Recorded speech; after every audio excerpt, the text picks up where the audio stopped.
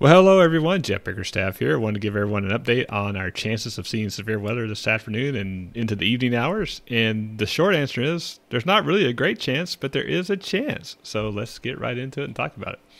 All right. So the Storm Prediction Center is forecasting a marginal risk of severe thunderstorms for our area, Northeast. And really, if you want to get particular, it's really the northeastern parts of Dallas-Fort Worth, northeast from there. So you can kind of see the theme here.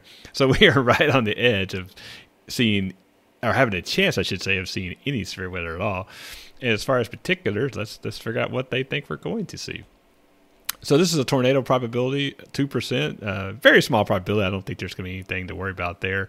Not saying there won't be any tornadoes, but certainly no strong tornadoes, anything like that. And I think a lot of that would be northeast of us if it happens at all.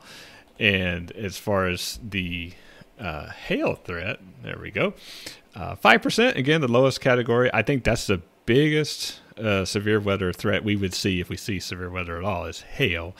Number one, I don't think you're going to see any hail. Number two, if you did see hail, it would probably be small.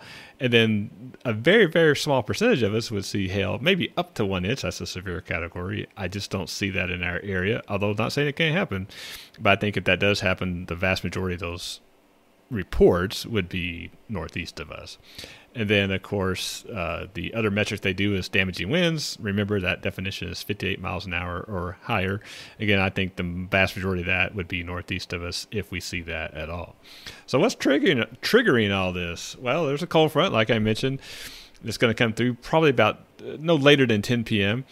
Before that, it's gotten more humid today. The south wind's been kicking up, and so the vast majority of storm chances are going to be northeast, as you see there. And the further northeast you go, the stronger, the better chance, I should say, you have of seeing a strong or severe thunderstorm. The further southwest you go, the less and less, which, of course, includes most of Dallas-Fort Worth. But the bottom line is this. The cold front's going to come through. It will trigger the atmosphere, will trigger the atmosphere to form a few storms. Most of them could be northeast of us, but it could trigger some. And if they do in our area, they could be hailers, as we call them. So that's what we'd have to watch out for. I think it'd be isolated. I think the vast majority of us won't see much, but there is a chance. I didn't want anybody to be totally unaware if things do pop up, which, of course, and this is Texas. They pop up really, really fast. Well, with that, let's take a look at the current radar. And wow, what a shock. There's nothing out there. Again, I didn't expect that. The vast majority of precipitation thunderstorms would be after 7 p.m. And then, of course, most of those are going to be northeast.